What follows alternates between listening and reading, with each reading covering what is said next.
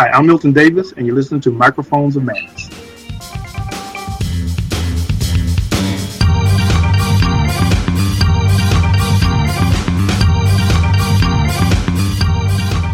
Hey everybody, Microphones of Madness. I'm Rodney. Over there is Steve. Hey, And we are on the final installment of our read-through of Dreams from the Witch House, Female Voices of Lovecraftian Horror, possibly?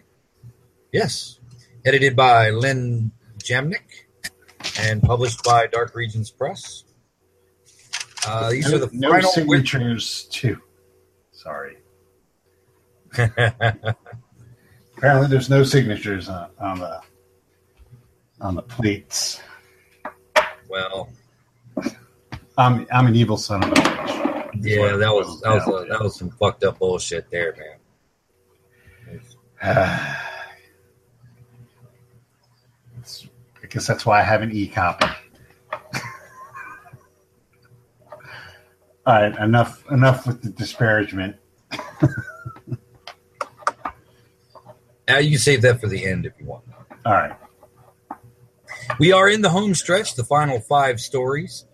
We're going to start with, well, actually, let's start with how you think the anthology finished up. Man, this finished up really strong.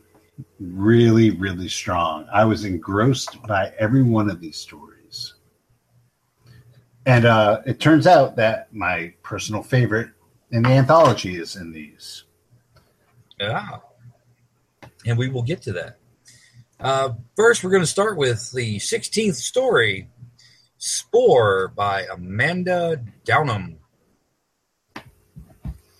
What'd you think of that one, Steve? I liked it. It was one of those things where I thought it was going one way, and then it kind of juked in the middle, and I kind of caught where it was going, and it went there, but it wasn't. It wasn't that twist that we were experiencing last time. Mm-hmm. This was definitely more of a straightforward. If you have read enough of these stories, you kind of know where things are headed. Right. But it was a fun journey getting there. Yeah, this was a well written story. It played the trope straight. Did not go necessarily the horror route. And that's one of the things about a good chunk of the last 5, and even in the entire book, that it doesn't always go that Lovecraftian horror, even though that's what it says on the cover. We'll probably discuss that a little bit more as we get through the stories. And definitely doesn't play with that whole one of those things that makes Lovecraftian fiction, and that is fear of other. This is more of this was an encounter with another that led to really the embrace of the other. Mm-hmm. Absolutely, and that takes weird in the right direction. So what we have an anthropologist who's on the trail of a mysterious phenomenon involving some psychedelic fungus. Right, that her ex-lover, who is missing, has put her on the trail of. Mm-hmm. And as we come out to find out, is one of the distributors of said fungus. Yes. And it's really more of a breadcrumbs, I guess. It's like, come and find me, and I'm going to put you on this, this voyage of discovery, discover the unknown. Yeah, but I don't think it's like, I don't think she knew that in the beginning, because I'm looking at my notes, and in the beginning of the story, my notes are like, Dora, who is the mysterious ex-lover who's missing. Mm-hmm. Dora's not your friend, are my notes. What the hell are you doing? Right. Don't do that. And it does. It starts off, and Dora or Dr. Munoz. She's doing ethnography. She's interviewing people who have taken this drug and trying to piece together the experience. And it's supposed to be personally, like a phenomenal experience where you have shared dreams and miraculous things happen to you. Right. And which places it in the category of the entheogen rather than just your average pharmaceutical recreational substance. Right. It's almost like a and I'm honestly kicking myself for saying this because earlier today we were talking about Stephen King and how a lot of horror writers are going to be compared to Stephen King because he's a touchstone. Mm-hmm. And I hate to compare people, but you have to have like some sort of foothold where people can grasp relative to you have read it, but other people haven't. You have to have a touchstone, really. So here we go. Mine is Philip K. Dick. That idea of that shared psychedelic reality, mm-hmm. where one entity, one person actually has dominance over the whole zeitgeist right. of the shared experience. And you find that in this story. Mm-hmm. It also has a little touch of Carlos Castaneda in there as well. Mm-hmm. I think Carlos had been playing his books straight instead of going into this like really, really, ornate and trippy narrative, if he had just like, I'm going here to study this thing. Yeah, I think Dick took a lot from Castaneda, personally.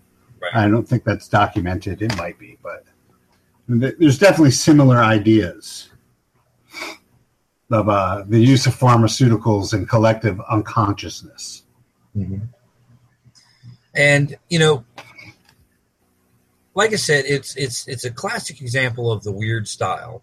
But I think it's when we are finally shown Dora's actual motivation is where this story really starts to shine and stand out in the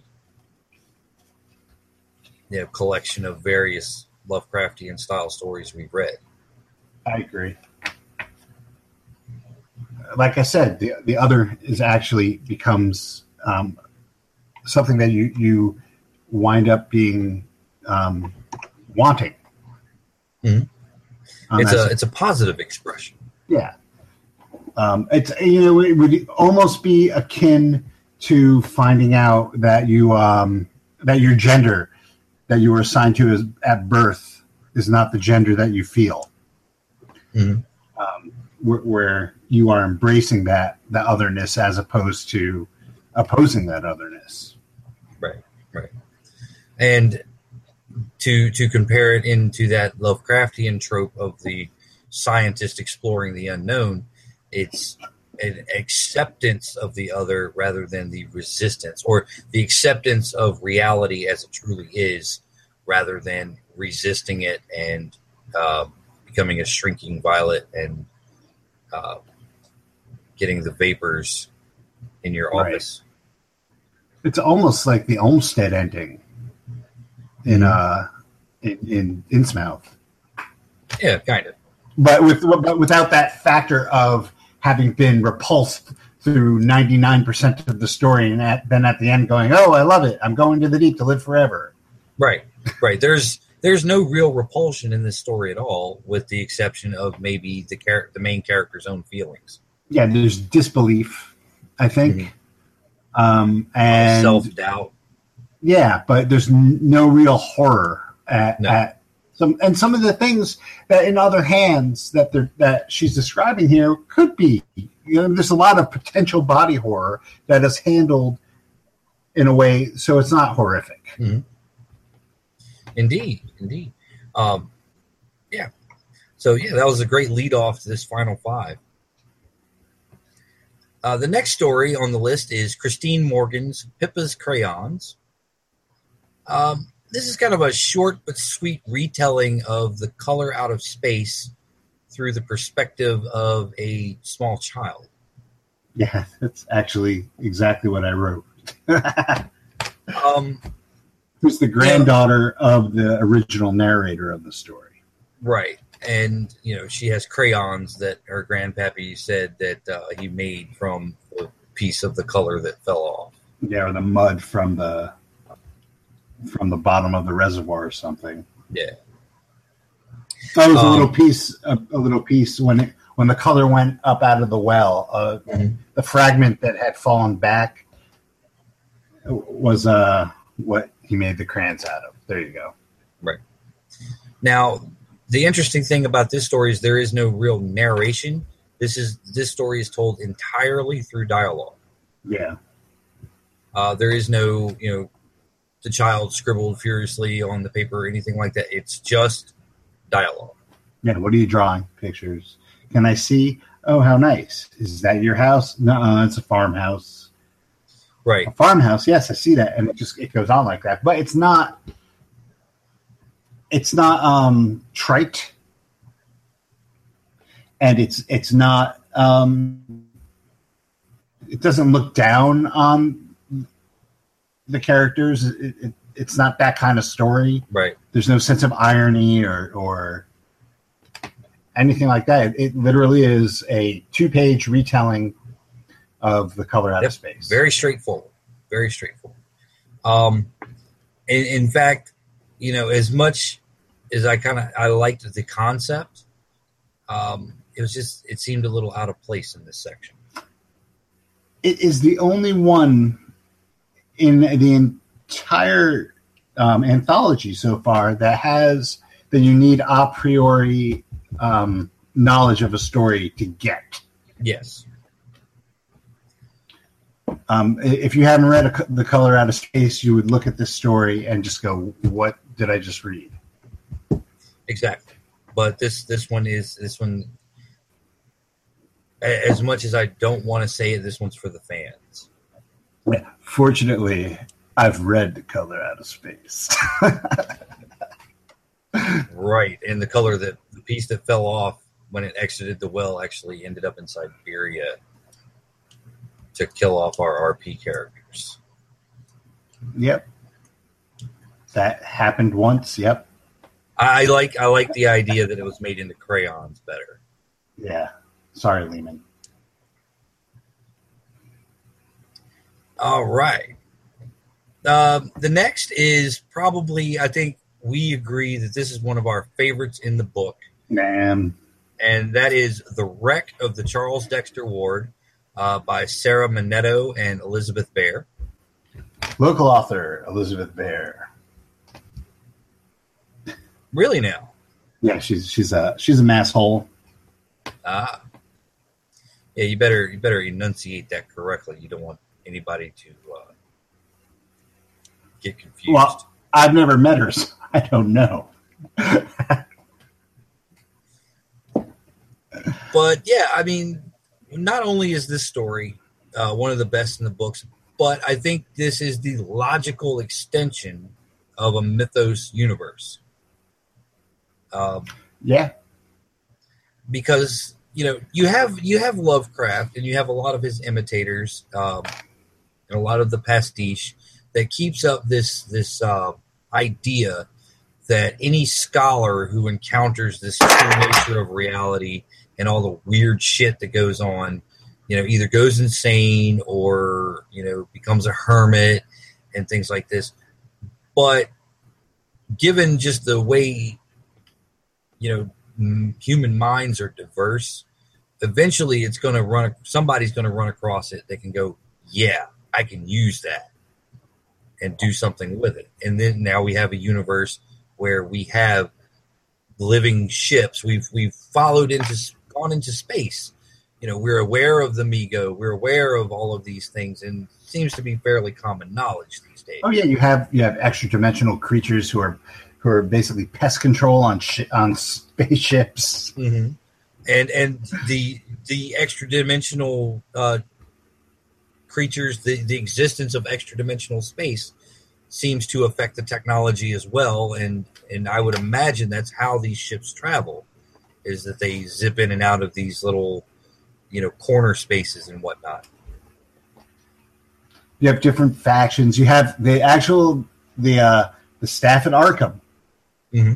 or Miskatonic. Sorry, right. The staff at Miskatonic seems to have a very strong presence in the space lanes, and they've taken their studies to the stars.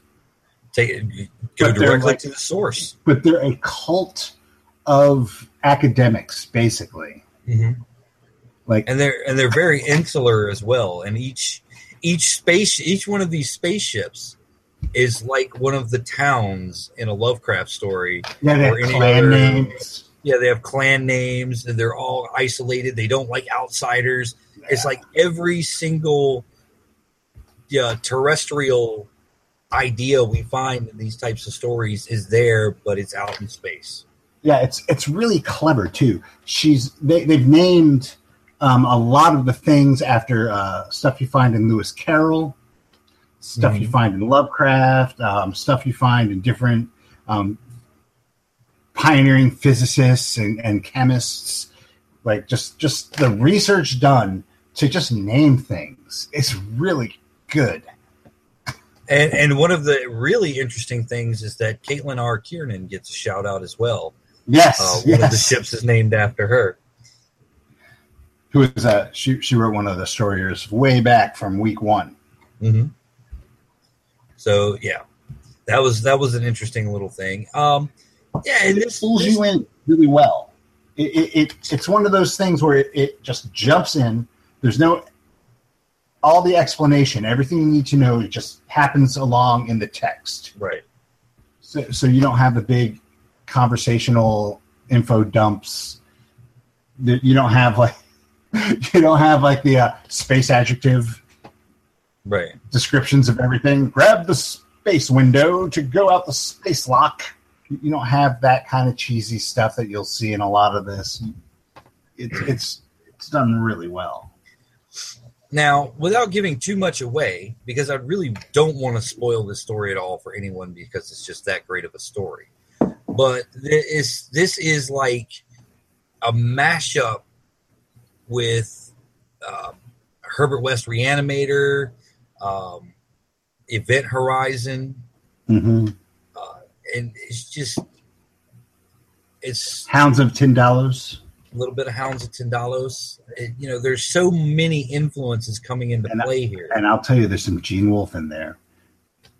Remember that story I was telling you about? Mm-hmm. It's in the book I gave you. In Endangered Species. About a dead man and floating a spacesuit. Mm-hmm. Yeah, it's called offhand, but I swear there's some of that in this book. Just really, really well done. Yeah, and it's a fascinating world, and I believe you said there's a couple more stories set in the same universe? Yeah, this is the third in a series of 3. When we put this up as a podcast, I'll make sure that you have the proper information to link that. Well, actually, what I think we should really do is we should pull those 2 stories and do an episode on those 2. We can do that. And maybe even reread the third one as well and just do an episode on the trilogy. Okay. It's a deal. All right. Yeah, so Wreck of the Charles Dexter Ward. Sorry, Molly. I think up until this point, Molly's was my favorite. But sorry, Molly. It's really because not signing those sheets. I know I'm an asshole. This will all be everybody be laughing at this later on after it all blows over. I got nothing. Yeah. So the next one on the list, this is the second to last story. And this is From the Cold Dark Sea by Storm Constantine. We're going to use the British pronunciation. Yeah, this story is about silk cuts and trench coats. No, it's not. Not that I would be opposed to that. You wanted it to be, though, didn't you? You totally wanted it. No, the author is all about silk cuts and trench coats. Now, this one's interesting as well. This is another refreshing take on the deep ones.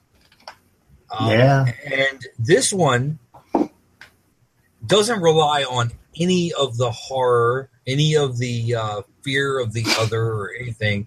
This is just a straight fantasy tale. It takes those tropes of isolated communities, ancient civilizations, forbidden books, and instead of taking and making it horror and a sense of revulsion at these things, there's actually a sense of wonder, right, that goes along with this, and it actually turns out to be a very beautiful story. Yeah, it's definitely a complete inversion of the Shadow over Innsmouth and all the subsequent Innsmouthian tales that you'll bother to read. Even like the protagonist is so typically Lovecraftian. Just at heart, she repairs old books. Right. I mean, not that Howie's ever had that as an occupation of one of his characters, but it should have been. Yes. But she loves her job, and as she's not having these nightmares as she's dealing with this book. She's entranced by it. It's beautiful to her. It's not like this sick temptation that you see in a lot of these types of stories, where everything becomes a nightmare. Right. I think the closest thing to horror is, this realization of the Deep One spawning and coming to ground as the children of the village, and it being this like part of the natural environment where the predators are coming in and snatching them up and stuff. And I think that's really the closest it comes to horror. Right. Yeah, I mean, these guys are like about as deep ones as the mermaids in Ponyo are. Right. And everybody's so nice, except for the seemingly normal human teenage girl. Yeah, well, I mean, she's a teenage girl. Right. So she goes to this castle to restore this old book that is near and dear to the inhabitants of the castle, and the book draws her into it. But like you said, not in a oh my God, I'm seeing the sunken city, the end is nigh kind of way. It's intriguing. Oh my God, fish people, ew, gross. Yeah, it's intriguing, and she wants more, but you know what? She doesn't like sit and flip through the book until she gets to the end and gets all the discoveries at once. She does her job, and as it comes, it comes. Mm-hmm. She's like in complete control of herself. Yep. She even goes and visits the town, and these are where everyone looks alike. The narration of this story is there's no like raving. There's no. It's kind of matter of fact, and the character is really just stunned to discover these things in this hidden world. There is a certain amount of a creep factor involved in this. I mean, it's not all like sea anemones and octopi down there. I mean, there's definitely a creep factor of like all the girls in the village look they look the same. And they're off. They're off. And I'm not saying it's like horror right there. It doesn't make you go want to run screaming, but it is unnerving. It didn't read that way to me. I think the initial shock of meeting Minnie wore off really quick, and she just kind of accepted it and even commented that Minnie and all of her sisters and whatnot are all beautiful in their own way. And I kind of like where she's restoring the books. She's talking to Minnie, and she just blurts out, "You look like a mermaid." And Minnie just hikes up her skirt and says, "Look, see, no fishtail. I got normal feet." And yeah, I really enjoyed it. I didn't really get the creep factor that you did out of it. I just got kind of this is almost kind of a whimsical tale in my mind. I think that perhaps because of the subject matter, that might have contributed to it, to like the creepiness of it. Mm-hmm. But yeah, I'm not saying that it wasn't a touching tale. I'm just saying that elements of it were creepy. Mm-hmm. And yes, they all had fantastic, matter-of-fact, fantastic explanations. Right. And I don't want to ruin the ending. But it certainly didn't end the way I thought it was going to end. No, it was definitely a very atypical end. And for the story. But yeah, and it might have been prejudice because I've read Innsmouth, and I've read a lot of Innsmouth, tales set in Innsmouth. It might be misdirection on the part of the author. Mm-hmm. And if it was, it worked for me. I mean, because I was creeped out and expecting something to happen, but what ended up happening is like the inversion of what happens at Innsmouth. Right, and this one has more in common with the Litany of Earth than it does Shadow over Innsmouth. Yeah, but still, a great story. Minus the secret government conspiracies. Right. Yeah. No. But yeah, this is a great way, and really, I could have ended the book right here, and been like, yeah, that's what I'm talking about. But we get one more. Yeah, you had Star Creek. I mean, sorry, this last story reminded me a bit of Star Creek. Yeah, and I really don't know how. I guess it's Memneros. Memneros.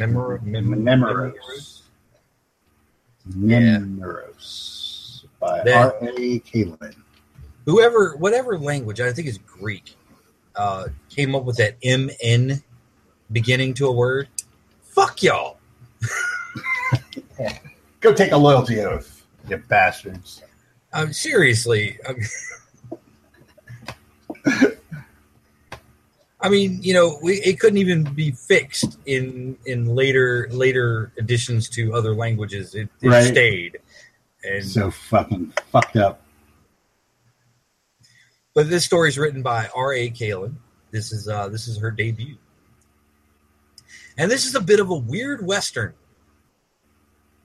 Yeah, definitely very Howard-esque, and I mean R.H. Howard, not. Mm-hmm. Yeah, not Howie Lovecraft, but Robert. It also kind of reminded me a little bit of the way Pete Rawlik tells stories as well. Yeah. But it definitely had that down-home feel to it, where instead of the enclosed spaces of New England, right, forests and the towns, you had wide open plains with or prairie with the occasional building propping up a ghost town. A shadow-haunted river. Yep. And Memneros is actually a new Lovecraftian deity, or not one that I'm familiar with. Yeah, new great old one. Yeah. But I think she made it out. It's a great old one. Yeah, it was kind of late to the party. Right. The runt of the litter. Kind of appears on Earth. It's the reveal. Yo, Yig, wait up! Yig, wait up! Wait up! Ah, I'm on fire! Fuck! Yeah, Memneros appeared and finally arrived on Earth after the stars weren't right anymore. Right. Which is great. He was the great old one equivalent of Indiana Jones, like sliding under the door just as it's closing. Right. Or rerun. Chasing after the truck during the opening sequence for What's Happening. Oh dear. With more fire and tentacles. Right. Well, it was on fire. If you imagine Rerun on fire, so it's Richard Pryor was Rerun. Oh my goodness! Had to go there. Hey man, he went there. That's true. That's true. It is real. Yeah. So what you have is young girl is growing up in this part of Texas. We only had 2 television channels, and town was hours away, so we had to make our own entertainment. Right. So you kind of get the feeling this takes place in the 70s. Mm-hmm. Yeah. And then we're going through. She's exploring. She hears from an old riverman, about these unusual stones that are tied to a local legend, and it's like, oh, shit! I gotta go check that shit out. But the legend is cool. So, the boss of the town, because the town's named after him, or the founder of the town, builds a saloon out of the corpse, basically, of this great old one. Right, because that's what you do. Hey, if you're in Texas, that's what you do. If you can do that, you can do that. And this doesn't sit well with its worshiping population. Right. Which is also kind of implied to be part of him anyway. Right. Almost kind of a Glocky kind of thing going on. Uh-huh. Yeah. And so they come into town in the middle of the night and raise it and take back their god's corpse, which is now a building. Mm-hmm. But the stones bleed this black ichor. Yes. That is rumored to be poisonous to the touch. A black sentient ichor. Enter. As she's going to explore these stones, just for curiosity, we just happen to run into a professor from Arkham, Massachusetts, someone from the Miskatonic University. Where they are. Because when you need a professor, Miskatonic. When you got stones that bleed black ichor, who are you going to call? Well, people at Yale aren't doing that. That's right. They get their manicures cracked. Right. And so she meets a professor of archaeology and folklore and mythology and things of this nature. I wonder because everybody at Miskatonic U has like 2 or 3 degrees. Yeah, well, I wonder if her choice of professor was influenced by Pete Rawlik. What, Mr. Peasley? Professor Peasley. Peasley is a Rawlik favorite. Mm-hmm. Now, Professor Peasley is there to have a look at these stones. He knows all about it. He knows the whole shtick. I mean, there's nothing that she can't like deny anything. He already knows. He's a professor. He's got pictures. Some photo, Xerox copies of the stones themselves, and she's like, oh well, you don't really want to go down there. You don't have the right shoes. He's driving a Charger, right? Like a Dodge Charger. Ford Fairlane, right? And he was like, yeah. Oh. Yeah.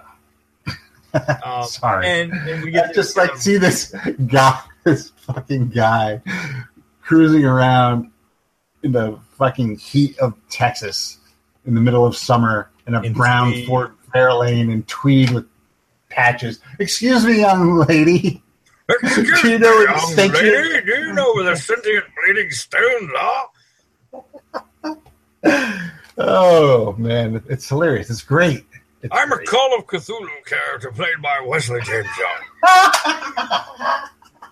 Young. There's a scalp in it for you if you can show me where they look.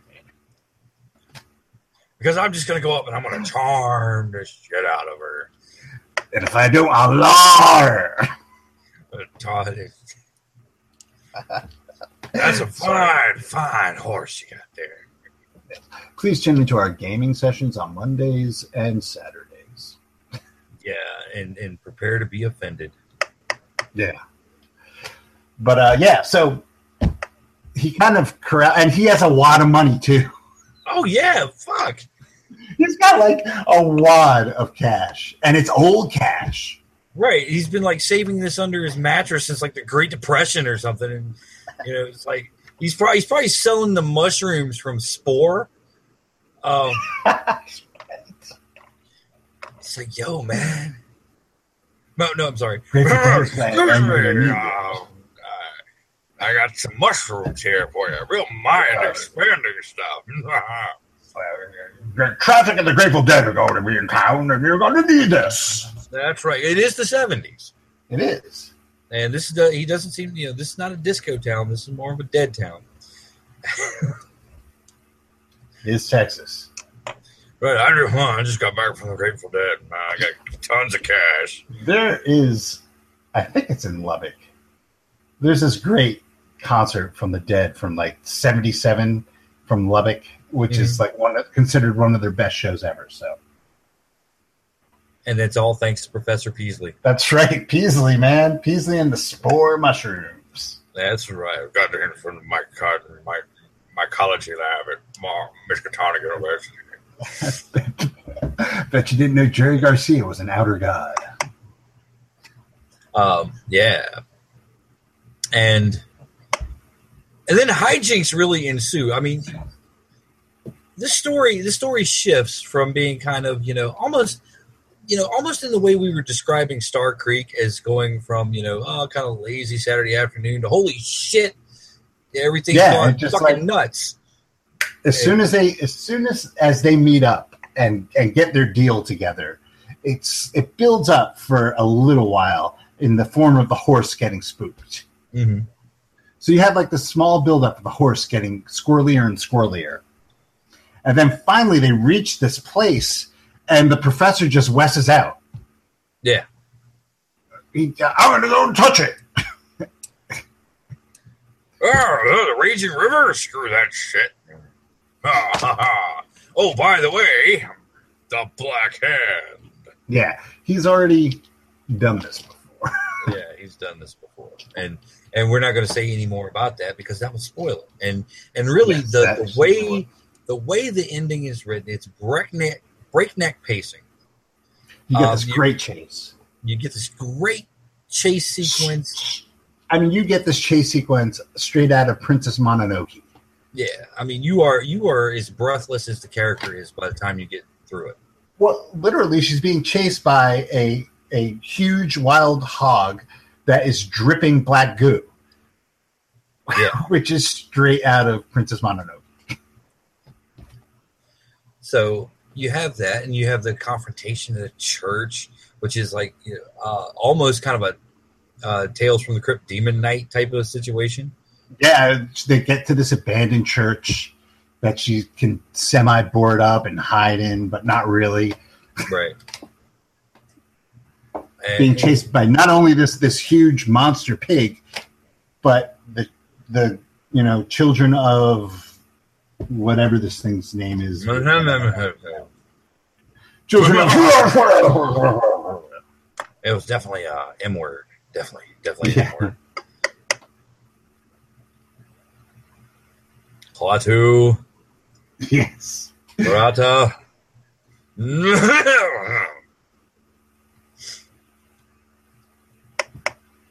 Nickel. Nectar. Yeah. Nectar. No.